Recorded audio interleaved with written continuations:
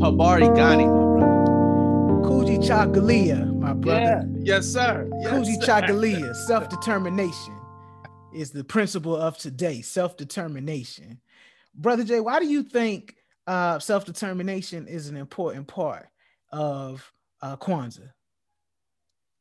Because we before we talked about unity, Yeah. and how we have to buy into the principle of Umoja, and that it requires foundation and active participation. But then the next day is kind of self-determination goes into, it shifts gear in another direction because that's more individualistic. Do you agree?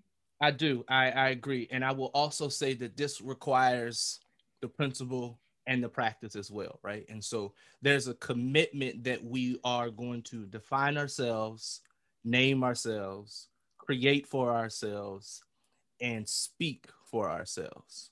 So within this whole entire framework of self-determination, I think of the quote, "He who does not design me cannot define me." Recognizing that we have already been given the definition of who we are on this earth by God, right? And so now it's time for us to come out of the principle and step into practice. And so that means remembering who we were before the world told us who we needed to be.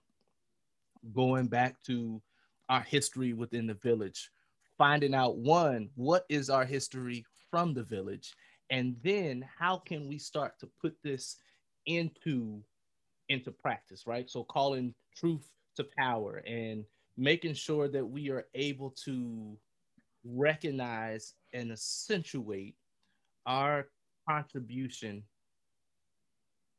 to the history of the world. Mm-hmm, mm-hmm. And so defining what we do, how we do it, right? Because no matter what you give us as Black people, no one will be able to do us like we do us. No one will be able to do music like we do music. Um,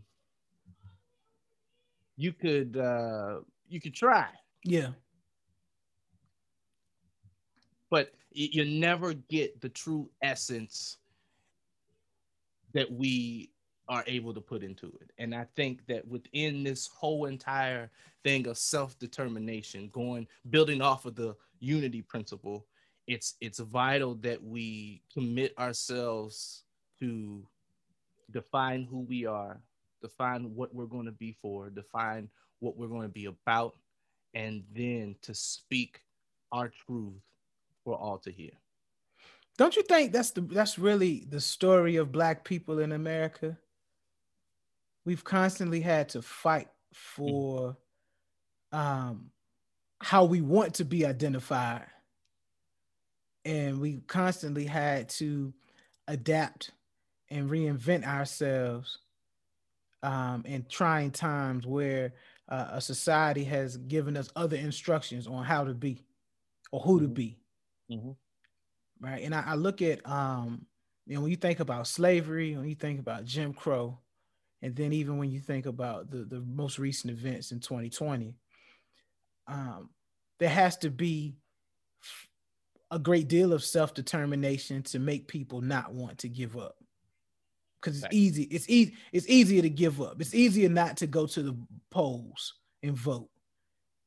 It's easier not to speak of opinions or hold your neighbor accountable for, Facts. for your community, right?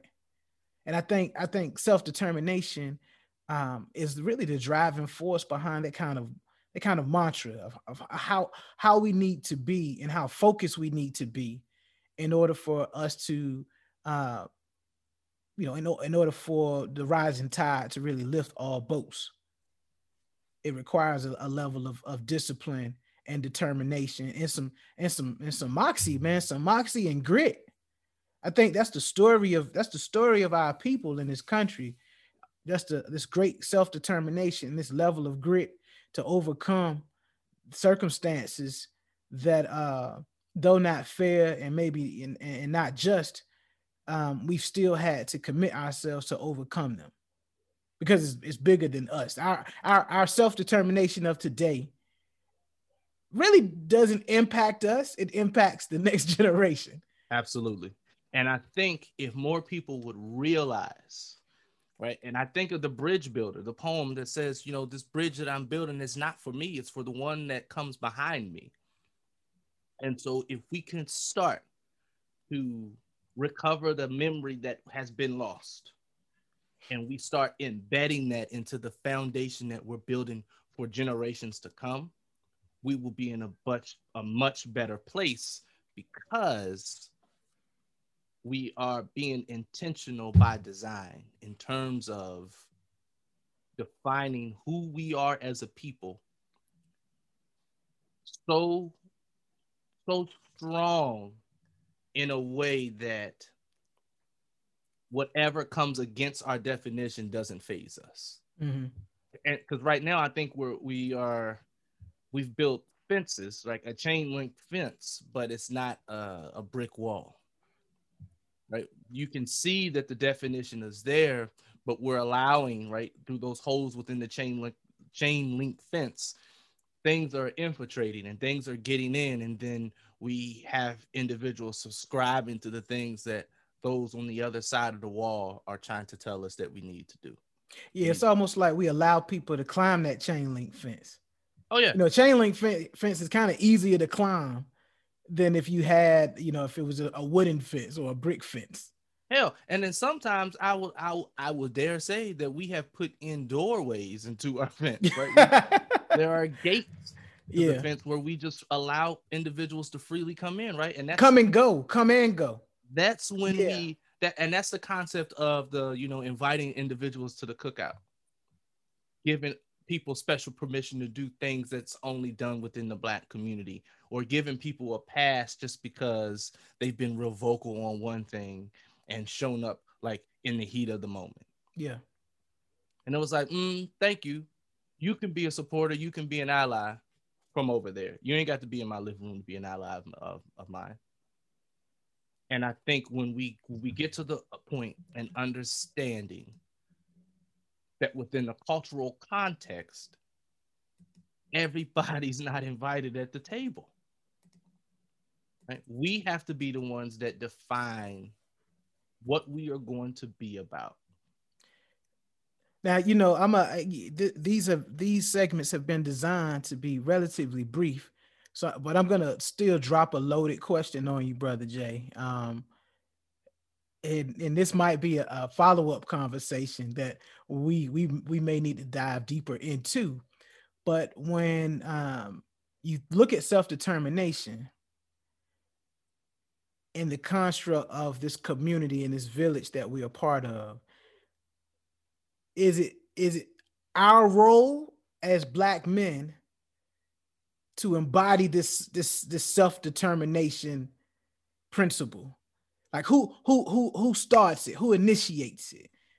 Do you believe that that's the primary responsibility is for us being the fathers and the husbands and the brothers and the uncles and the leaders of the community, or is it something that anyone who's part of the village can kind of take that baton and move us ahead? Because I think that's also where we struggle with the unity aspect, because everybody wants to be in charge, but whose self-determination is like the catalyst behind us moving this village forward? That's good. And there needs to be a leader, right? We have this notion that someone needs to have the chief leading position or title or role. Like somebody has to be out front so other people can follow. Sure. Right? If that's your ideology, then I say whoever it's the responsibility of any individual who is able to operate under the principles of the Nguzu Saba, holding chiefly the principle of Umoja, but understands Kujichagulia to the ultimate degree and is practicing it. Like, don't Mm-hmm. tell me what you read, show me what you read. Mm-hmm. And so I say that whoever is well versed, whoever is at a point where they are secure in who they are as an individual within their identity, I think it's their responsibility. I wouldn't say that it rests solely on the men. But if the man is leading the household, then these principles should be flowing downward. Yeah.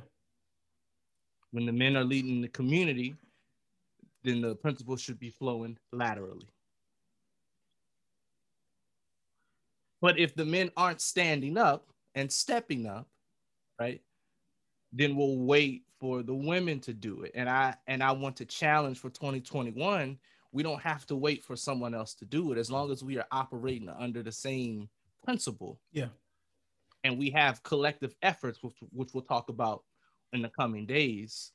I think everyone has a piece of this flag or this banner that we have, and it's everyone's responsibility to make sure that we are teaching others about this principle. And so, self-determination, day 2 of Kwanzaa. Make sure that you light your candle on the Kanara by lighting the candles outward and then inward. Start to the left today, and tomorrow we'll start on the right. So we will be back for more of the 7 principles of Kwanzaa.